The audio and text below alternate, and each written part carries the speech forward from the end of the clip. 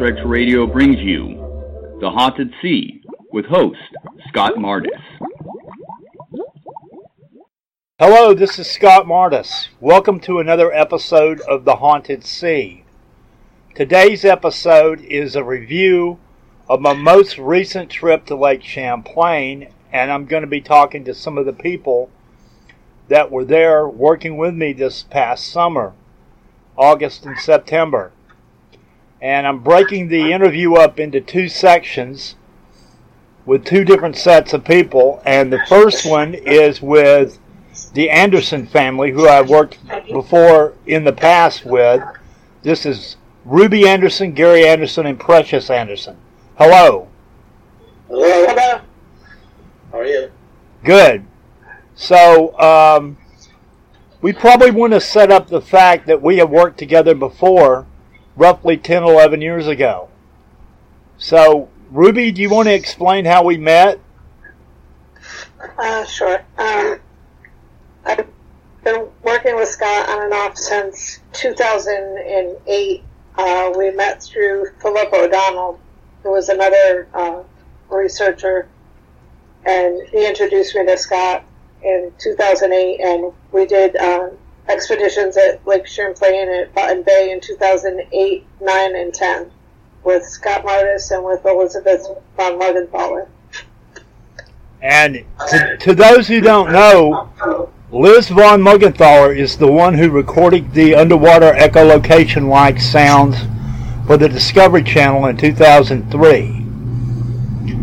And we were actually getting new ones in 2009 and 2010. And the Andersons were at Lake Champlain in 2011. Unfortunately, I was unable to join them. And Precious filmed a video of a couple of humps. You want to talk about that, Precious? Yeah, so my mom and I, we just went out to, it wasn't the point, it was kind of like their beach area.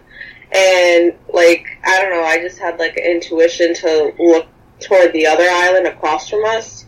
And I zoomed in with my camera, and it started to pick up, like, you know, things moving pretty at a decent good speed. And you couldn't see it quite with the naked eye, and I had to be full zoom to even capture the videos that I did capture. So, and that went on for, like, about 5-10 minutes. And the videos are posted on YouTube. Yep. I was able, this past summer, I was able to get an outfit called Tri-Diver Paranormal to stabilize the videos. Mm-hmm. And I think I sent you copies of those. The stabilized versions are not posted on YouTube, but Mm-hmm.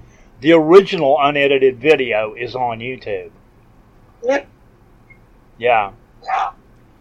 Gary, would you like to tell the story about what happened to you and your brother on the island? Oh, yes. There's an island we're not allowed to mention its name. You can go to Lake Champlain and try to find that yourselves. You have to sign a waiver to not say the name of the island. So, but it's kind of like Gilligan's Island. There's like nothing on there except like an outhouse. So whatever you need, you have to bring with you. So if you have water or food or whatever you need, you bring it. The cameras you bring with you, whatever you have. Well, we were out there for like 2 days on this island. And it has a kind of a muddy, sandy beach. And when you walk on it, your footprints will stay there for weeks unless the water gets up real high.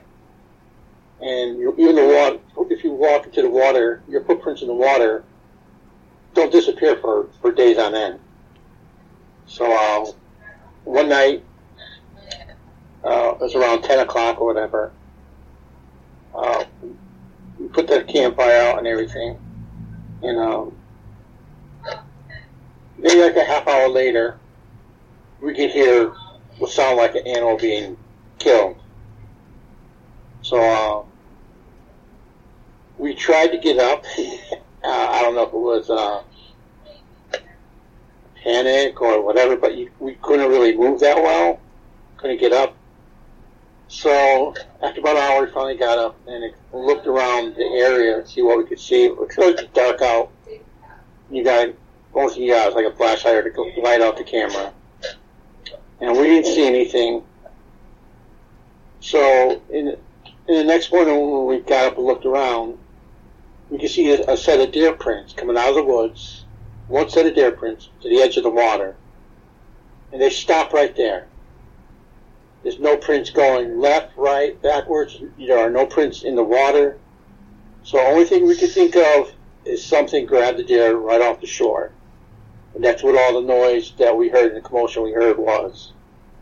So my belief is whatever animals in Lake Champlain doesn't just eat fish. They supplement their diet the way an alligator or a python or anaconda would. They eat other things besides fish. They'll eat possums, they'll eat raccoons, they'll eat deer. And so that was what happened to us.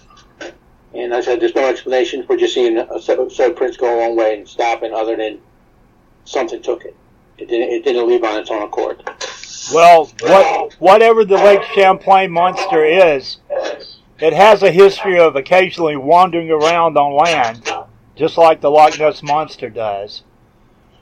And there was actually a report from 2004 of some tourists from Maryland seeing one try to take a seagull. So it's obvious that they eat more than just fish, and maybe that's the reason they come on land occasionally, is looking for sources of food on land. So, Gary, why don't you tell us about your experiments with the inflatable Diplodocus and how we tried to expand that over the summer? Okay, there was one summer we were out on the point on Lake Champlain in Burlington, and we just set up the inflatable out on the very end of the point. It's like a big rock that sticks out into the middle of the lake. It looks kind of like a ship almost. And there were some little kids there messing with it, because they're curious or whatever.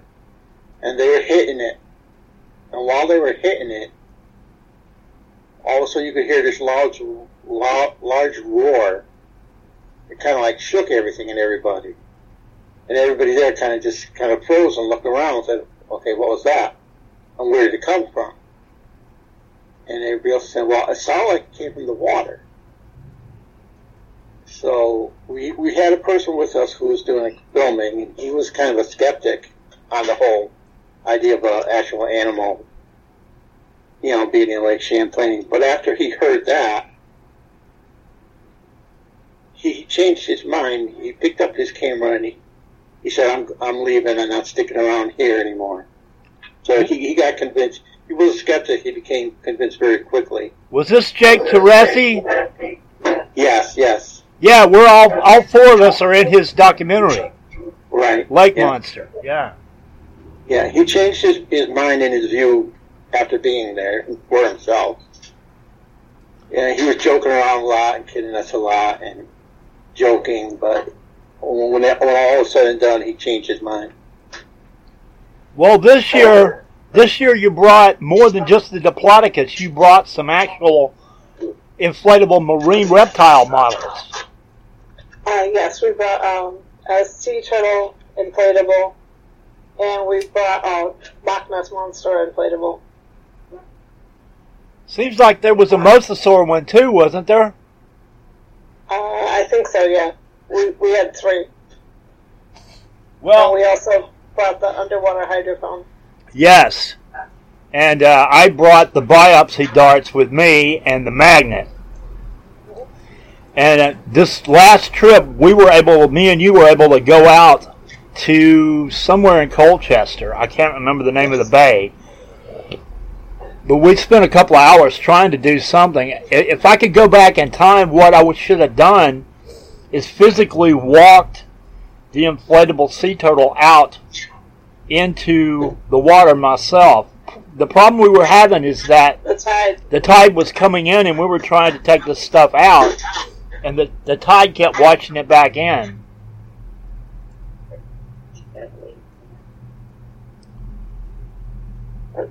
next time, hopefully we'll have the boat too, and we'll be able to drop it from the boat. And we'll want to or weigh it down somehow. Or weigh it down somehow with a weight. Yeah, I had a lot of bad luck on this expedition. The original plan was my friend John Cronin, who's been working with me for the last couple of years, had access to a small boat. And the original idea was to take all this stuff out and use it on the boat. And I got a double whammy. About 2 or 3 weeks before I was supposed to come up, John broke his leg on a hiking trip to Lake Dunmore. And then, while he was healing up with his broke leg, we found out the boat we were going to use, the engine was down. So I was completely boatless this last trip.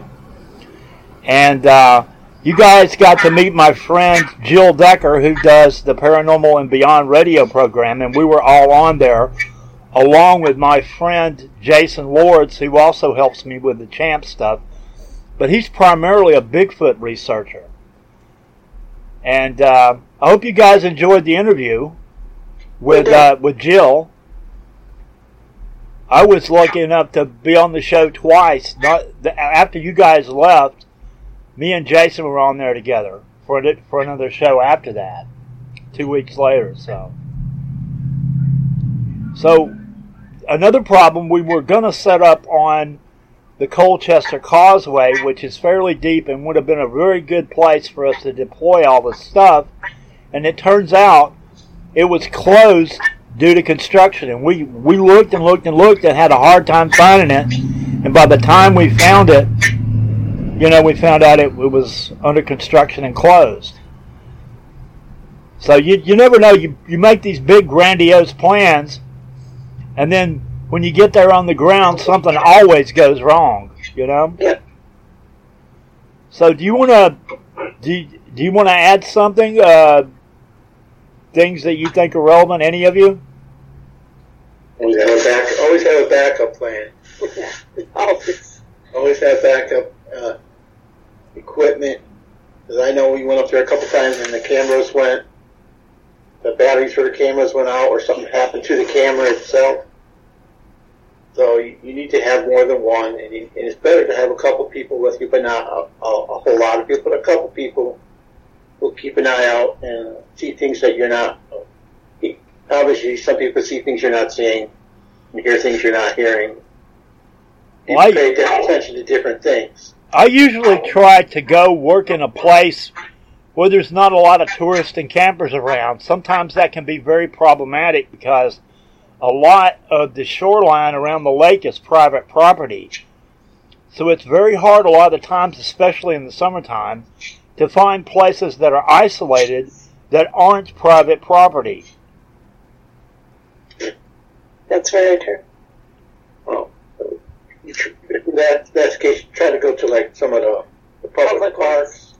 Some of them aren't that crowded, and it depends on the time of the year.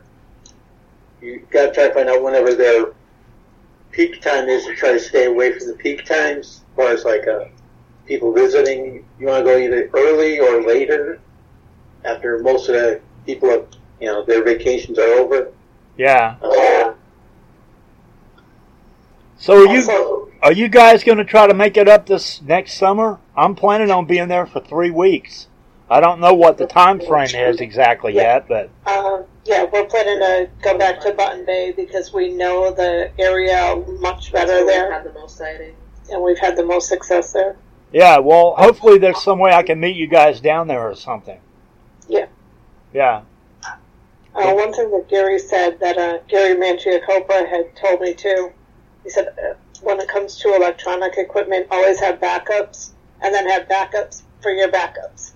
And well, we've learned the hard way, that's very true. That's not always possible from a financial standpoint, but if you can do that, yeah, it's great,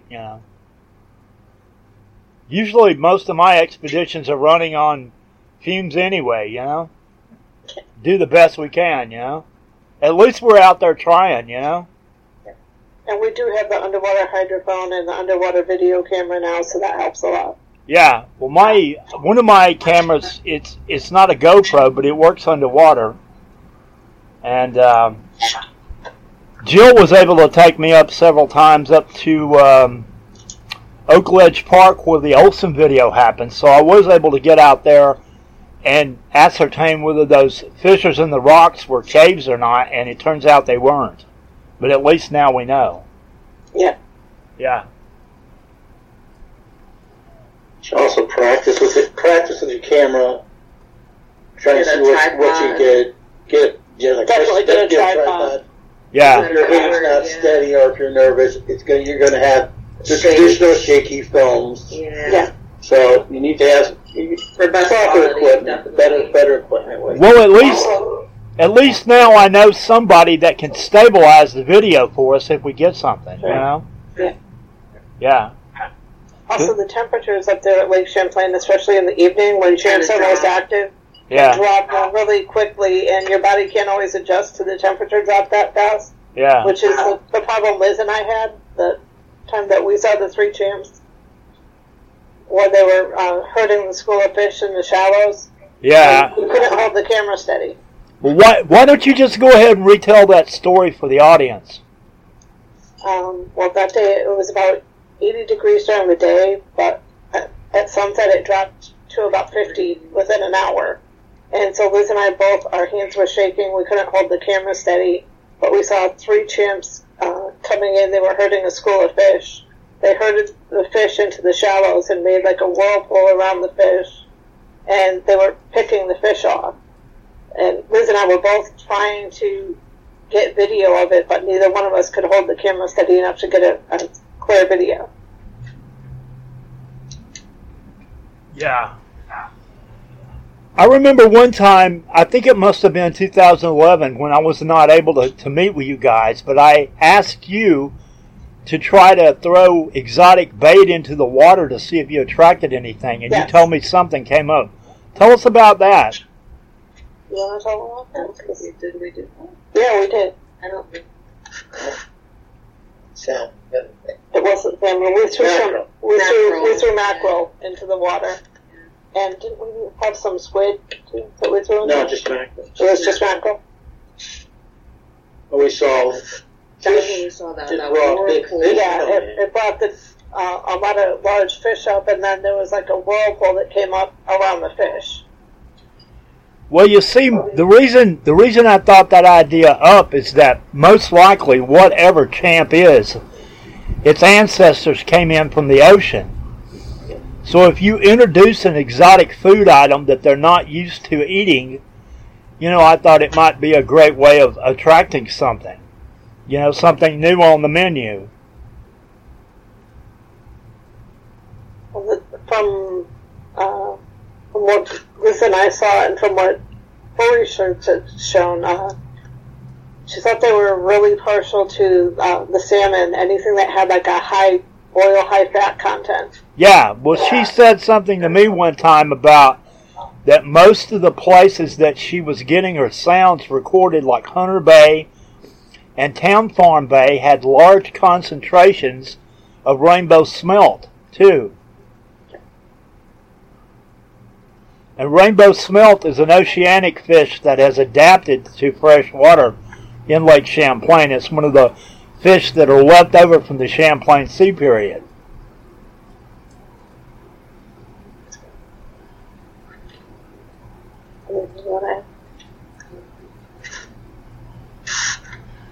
So, I guess if you guys want to, each kind of summarize what your thoughts are, we'll wrap it up. Okay. You want to go first? Okay. Just based on our experience on things we saw, I would say that there's more than one type of species of unknown animal in the lake. It's not just one type. There's definitely something like a plesiosaur. There's some other animals that maybe a large serpent, a very large serpent-like thing that's not a plesiosaur. Whether it's a large eel or a large snake or a elongated mammal of some kind. But yeah, there's definitely something more to the serpent. Just a serpent type thing is extremely long. I don't want to really hazard a guess on how long it is, but I seen it, me and Precious seen it pass before us, and it took almost 2 minutes before it passed before us. So it was like watching a freight train go by. That's all I'm saying. And other people who've seen it would say the same thing. Other people said they've seen something look more like a brontosaurus type of thing. Other people have seen turtle type of thing. And some other people said they've seen something that stands on its hind legs, more like a Tanistropheus? like a pterosaur or something like that. Yeah. Or a duckbill, some type of duckbill animal. A dinosaurish creature.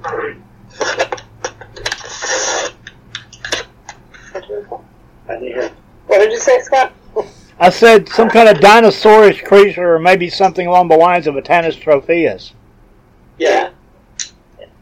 I would also agree that there's more than one thing they're seeing. We do know that seals on occasion get into Lake Champlain. Yes. After the whale ending up in Montreal, it's possible you could occasionally have a whale who takes a different river and ends up in the lake. Beluga. Yeah. So people are having different types of sightings and reporting different features. It doesn't necessarily mean anyone is lying or they're making it up. They could literally just be seeing different animals and calling it all Champ. And there's also people seeing natural phenomena like floating pieces of wood debris and waves and stuff like that too. Yep. So I would add that also Basilosaurus, the prehistoric whale, was kind of serpentine too. So that could be a possibility. Yeah, could be a possibility for a serpentine type creature. And we do know that there's something that echolocates, which would be something probably a mammal in the whale or dolphin family. Most likely. There's some new research that indicates that possibly Plesiosaurus used echolocation, possibly Basilosaurus did as well. So those are possibilities. There's even some evidence that seals echolocate too. Yeah. No, I was going to say, Mike, I know they compared the echolocation readings that they got off of what they call Champ at the moment, and they compared it to a killer whales, and it was almost exact. So it's definitely, I believe there is definitely some kind of unknown mammal in there, if not a whale of some kind. That's definitely one of my theories, and I do definitely think there's more than one thing, and if you're going there to research or study this thing, I don't think you should go with the intent of expecting to find it, but just be there and enjoy the experience, because then I feel energy has a lot to do with it, and it's a lot more laid back and not threatening to them. Yeah. Especially if they do echolocate, they will feel that and read that. Well, if they use echolocation, I think that's one of the reasons why you have such a hard time finding them on sonar, because the sonar from a boat fish finder or a side scan sonar unit probably scares them. Yeah, definitely. Because they're sensitive to those kind of audio frequencies. Mm-hmm. Yeah. Unless you catch fish parts. Yeah, that's true. All right, well, thank you for coming on the show, and hopefully I'll see you guys sometime next summer. You will. You all have a good night. You too. Right. Hello, this is Scott Mardis, and now we're moving on to the second interview on this special retrospective of the 2019 Champ Expedition. And my guest for this segment is my friend and filmmaker, Alexander Petikoff. Hello, Alexander. Hey, Scott, how you doing? Good.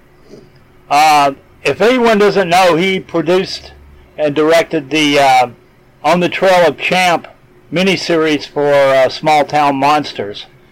And this was back in 2017. Alexander, do you want to talk about your impressions of what happened in 2017? Sure, yeah. So that's really when I kind of got into the sort of Champ phenomena, to speak.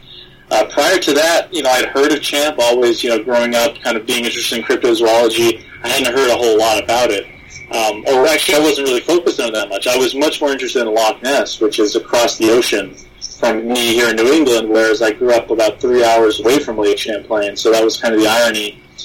So, I drove in that first I shot about 3 weekends worth of content there at Lake Champlain, and a fourth one during the winter.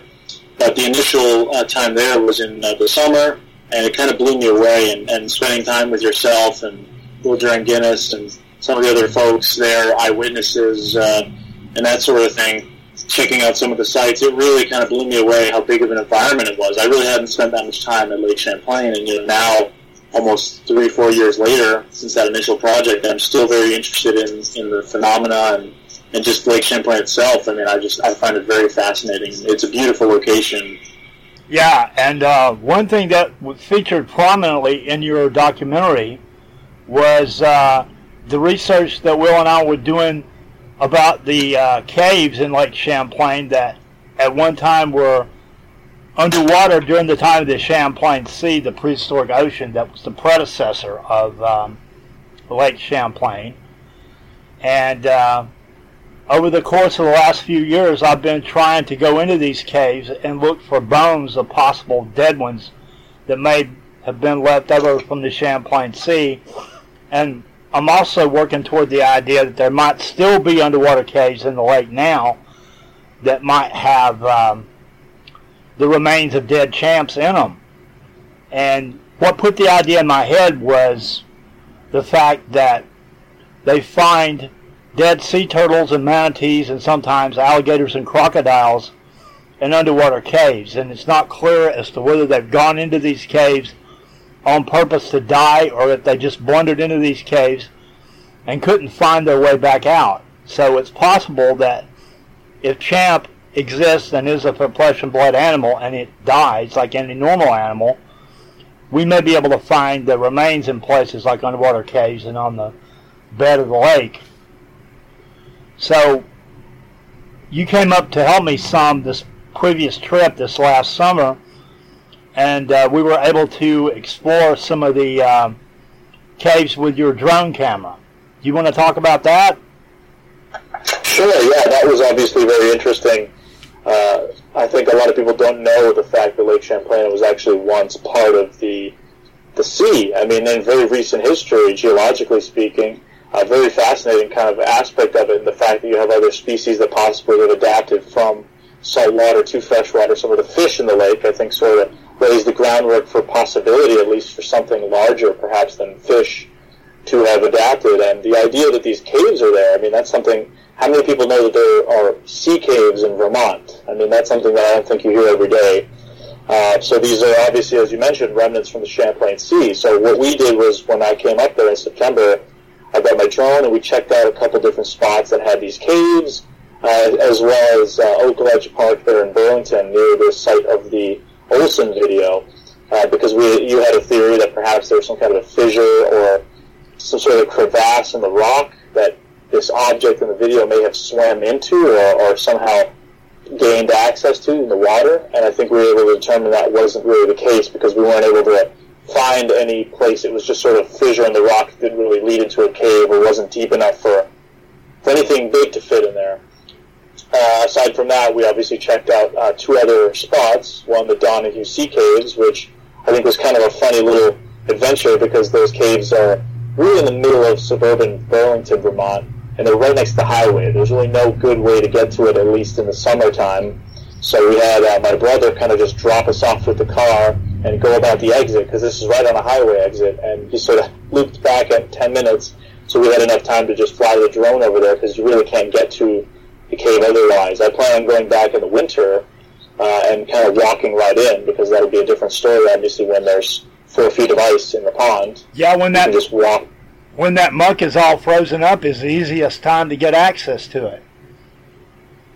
Yeah, so I'll keep you posted on how that goes. But the third cave we checked out in September was the Cave Island there in Mallett's Bay. Yeah, there's this massive cave that you can actually walk into. There's actually huge. There's 2 of them on the same island.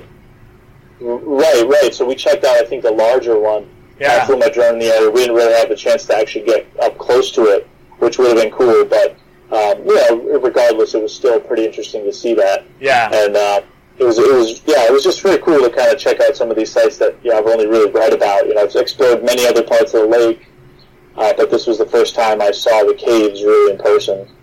Yeah. In 2018, I was able to physically go in the caves on Cave Island, but we had a boat with access to get over there. And this year the boat was in the shop and we didn't have a boat, so the only way I would have had to get over there was to swim from that pier that we were on. We'll see what the situation is next year. I'm planning on trying to buy a raft, so hopefully that will solve that problem. Very easy access, yeah. So yeah, it's interesting. I mean, I actually was just driving by Lake Champlain a couple days ago on my way up to Montreal for Thanksgiving. We drove up, we always end up driving up that way because if you're coming in from the Boston area, you kind of drive through Vermont and you end up going either the Burlington route, but we actually went across on the New York side, and that was my first time driving through the Plattsburgh area. So you went up to Rouse's Point? And it actually was Champlain, which is kind of to the left of the lake. Rouse's Point is sort of, if you were to go directly in, take the island route up. But I did manage to see that there was a spot there in Plattsburgh where they had the new Champ plaque for the big I think just this summer. I've seen a picture of it. Champy. It says Champy, Yeah. Didn't have a chance to go visit it physically, but that's definitely on the list. I have a list of Champ sites to see. Yeah. Which I believe I've shared with you, which is, just kind of all the touristy sort of stuff and the landmarks and all the cool places to check out. Just from the, going on 3 years now that I've been spending time after the series, even after On the Trail of Champ, just kind of finding the area. And it's almost become sort of a cryptid tourism thing. And I've told quite a number of people so far, have asked me about, what's a good place to go see some cool Champ stuff or souvenirs, that kind of stuff. And I have this list now that I give to people, and I think it's really cool because it allows them to not only check out, the touristy stuff, the sites to see, but some of the locations where there have been sightings, where a place like Bullwaga Bay in Fort Henry, it's just kind of it's got that historic value to it. Crown Point, even Whitehall, New York, with obviously the Bigfoot stuff now. You have Bigfoot and Champ kind of going on in the same area, which I think is pretty sweet. Yeah. If I were you, the next time you're up in Montreal, I'd try to go to McGill University and see if they have a lot of Champlain sea fossils on display. I bet you they do. Yeah, that would be pretty interesting. I have an uncle that lives up there, so if I'm up there again visiting, maybe when the weather's a little warmer, I'll have to go check that out. Yeah, most of the Champlain sea fossils have actually been found up in Ontario and Quebec, because that's where the majority of the sea actually was. Yeah, and that's very interesting. If for people that have driven up that way, as soon as you cross the U.S. border, you'll notice it just flattens out all the way up until Montreal. And this area is some of the most fertile farmland in Quebec, actually. Well, yeah. And, it's no wonder because that was the floor of the Champlain Sea. Yeah. And if you look at the proposed map of what it looked like, Lake Champlain was just kind of a fjord in that sea. But exactly. A lot of farmland is basically former ocean floor. I mean, you have plenty of other places, the Midwest United States, the Pannonian Sea in Central Europe, kind of very fertile ground. It was all prehistoric sea land, so it's interesting. The Champlain Sea is obviously more recent. All that land out in the Midwest was the bottom of the Western Interior Seaway, which was the Mesozoic inland sea where all the plesiosaurs and mosasaurs lived during their historic time. Absolutely. And then, like I said, that's why it's so interesting when you see then Lake Champlain, which is this direct connection to the Champlain Sea, and then you have this farmland, and it's much more recent than any of the other ones that we've mentioned so far, which is so mind-blowing. Yeah, 10,000 years ago it was marine. Yeah, and that for me has been kind of the biggest factor of believability, I would say, the possibility that something like Champ could exist. I think if there were a place, Lake Champlain would probably have the highest chance of that, just because of the factors at play. Whether it be the history of the area, the size of the lake, the ecological diversity in the actual lake itself. It's a very biologically sustainable kind of place. Although it has issues with pollution, but compared to a place like Loch Ness, it's much more fertile sort of ground for various species. So it's very interesting. Biodiversity than Loch Ness. Yeah, right. And it's generally assumed that at least 4 of the fishes that live in Lake Champlain now are direct descendants of their marine ancestors that lived in the Champlain Sea. So those fish are pretty good proof that something else could have survived the transition from saltwater to freshwater and lived on. We just got to find it if it's there. Yeah, exactly. And that I think is a very tantalizing possibility. And that's what's, I think, propelled people like you that are interested in that to keep on searching. And certainly myself, it's probably one of my favorite cryptids. I mean, I cover lots of other topics in my research and my films. Champ is just one sort of area, but by far it's probably my favorite and the one that I always keep coming back to because it's just so many new leads and so many interesting, you could just kind of go off in one direction. I mean, I had the chance to, in October, when I was up in Vermont, to visit the Lake Champlain, the Nautical Museum there, the Maritime Museum, excuse me. Yeah, I've been there. It was the last weekend they were open, and it just kind of had a bunch of the history about scuba diving in the lake and history of boats and people around the lake. And I think that in itself, in American history, there was a lot of important things that happened on that waterway, from the pirates that existed at one point, Jefferson's embargo, to the War of 1812, Revolutionary War. I mean, you name it. It's just had a lot going on for it.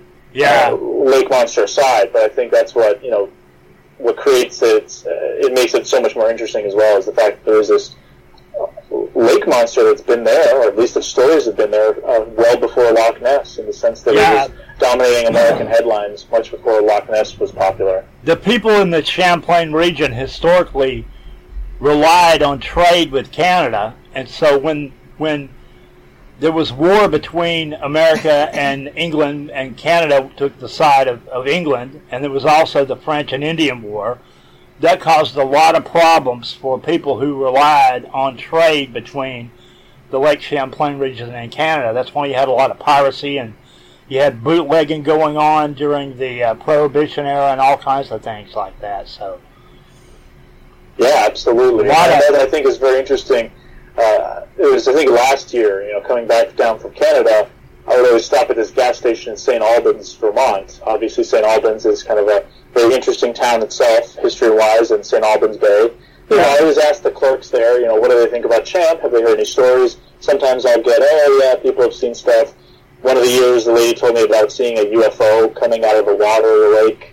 And then it was last year, so last November, the people said, we didn't know about any Champ stories, but we know that there's ghost pirates in St. Albans Bay. Supposedly there's a ghostly pirate ship. So that kind of spurred my curiosity, and I did some research on it, and there was actually some pirate ships there that operated, or rather pirates that kind of smuggled goods from Smuggler's Notch. Well, the one that I'm aware of is this ship called the Black Snake. And that's exactly right. Yeah, the Black Snake, which has an interesting name. I mean, that's a fascinating name that it's called the Black Snake. Yeah, this would have been around the War of 1812 era. Yeah, so I think it was right after the War of 1812 when Thomas Jefferson had an embargo with Canada, British Canada, of course. And I guess the story was these pirates there were some privateers after them for smuggling, and they were all armed, and they got into some kind of a battle with the authorities, and a couple people died, and panic ensued, and the guys just kind of gave up, and the authorities rounded them up, and they actually hung a couple of them in Burlington. It was Vermont's, I think, one of the biggest public executions at the time, which is kind of interesting. Yeah. So just like I said, I mean, there's so many different avenues you can kind of go down once you start looking into this kind of Champ stuff, or just the lake itself has such a storied history, and it's such a huge body of water that you go from one end to the French-Canadian end to down to Whitehall, New York. It's huge. Is now known for Bigfoot. Yeah. When I was there in 2017, I managed to go all the way from Whitehall up to Alberg, so that's a good chunk of the lake. Yeah, that's pretty much the whole thing. I mean, for the most part. I kind of have done that over the few years, pieced it together. This summer was the first time I went up to the islands and to Rouse's Point and Alberg, and last April was the first time I went down to Whitehall, and I've kind of explored the areas in between. I still got to make it to the Ausable Chasm there. I want to check that out and see how that looks. But there's just so much to see. It's huge. It's a massive area. Yeah. Well, over around the Ausable era is where the Bodette video was filmed. Yeah, so again, that kind of just adds to the intrigue, and just So you have a friend of mine, Karat St. Laurent, who I'm sure you know from online, the cryptozoology group on Facebook. He's actually working on a project about the Baudet video specifically. He's talked to me a bunch. I'm sure he's talked to you and some of the other people involved in it as well, kind of trying to get something or some sort of information out about it. I mean, it's a very... I hit a lot of dead ends there with the lawyer in that's what I was going to say, is if you can get that past Scott Shagan, it's downhill from there. It's the guy that's holding it hostage. Yeah, that's what I've been kind of saying for the past few years after dealing with that guy specifically. You know, it just wasn't easy, but and nothing ever ended up happening with it. I mean, I know they tried to get Bill to sign a NDA there, non-disclosure agreement, just for viewing the tape, and I know that's a couple other people have told me the same sort of thing. So, it's unfortunate that we can't get much done with that, but I'm hoping maybe this new project will do something. I'm hoping I can get up to New Jersey someday to look at it myself. You know, at least see it. But I do know. I do know 3 people that have seen the whole video, and one of them's dead, obviously, William. Yeah. Yeah, that's what's interesting. You know, it's just my experience with it was obviously talking to Bill, who had seen it, and then Chuck as well, Chuck Pogan, who has seen it. That's another one of the people, and the third person I know is Liz von Muggenthaler. Right, yes, yeah. So pretty interesting. I mean, I think it's too bad that you can't have, arguably 2 of the best pieces of Champ evidence out there. Basically, are the Baudet video and the Wilson video, and in one case you have the lawyer hanging on to it. The other case, the guy wants nothing to do with the video, and then you have the Nancy photo, which of course has been analyzed many times, and Sandra Nancy is sadly departed. Yeah. But those are 3 sort of that's as good as it. Yeah, that's as good as it gets for photographic evidence. Video and photo. Obviously, there are other forms of evidence as well, but hopefully we'll get something new. Hopefully there will be a new piece of video or photo that comes out, because I think it's been a long time since there's been something good on Champ that's kind of come out. Would you like to talk about your new project coming out? Sure, I can talk a little bit about that. It's Lions of the East, and it's about the mountain lions and the sort of the mystery big cat phenomena in New England specifically, an area where they're not supposed to be here, technically. They're supposed to be extinct in this part of the country, eastern mountain lion.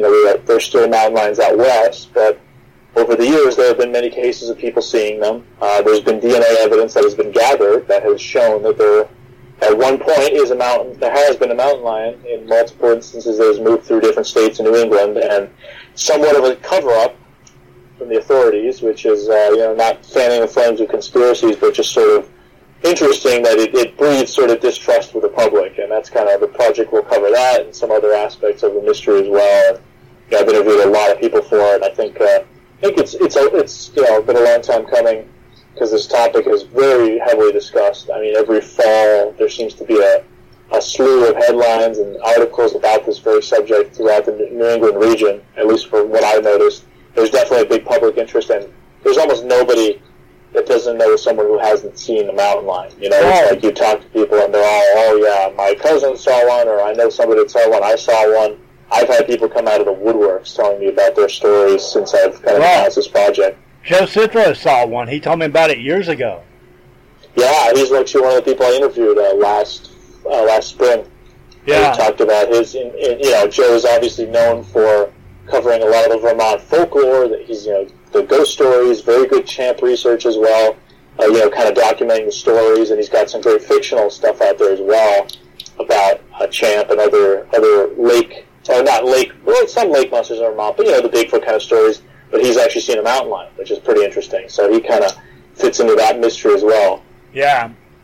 Well, thank you for coming on the show, and it's been a great conversation, as always, and hopefully I'll see you there next summer.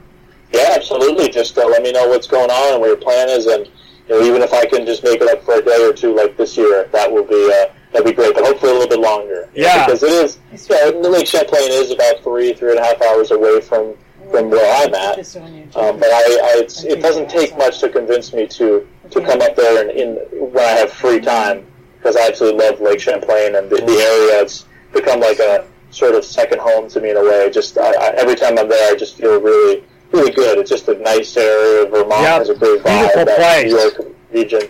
It's a beautiful area. Yep, I love it. Got a lot of friends there. It was home to me for 18 years. So. Yeah. Well, there you go. Well, best of luck with the rest of the research, and we'll be in touch, Scott. All right. Thank you, Alex. Take care. Good night. All right. Bye-bye.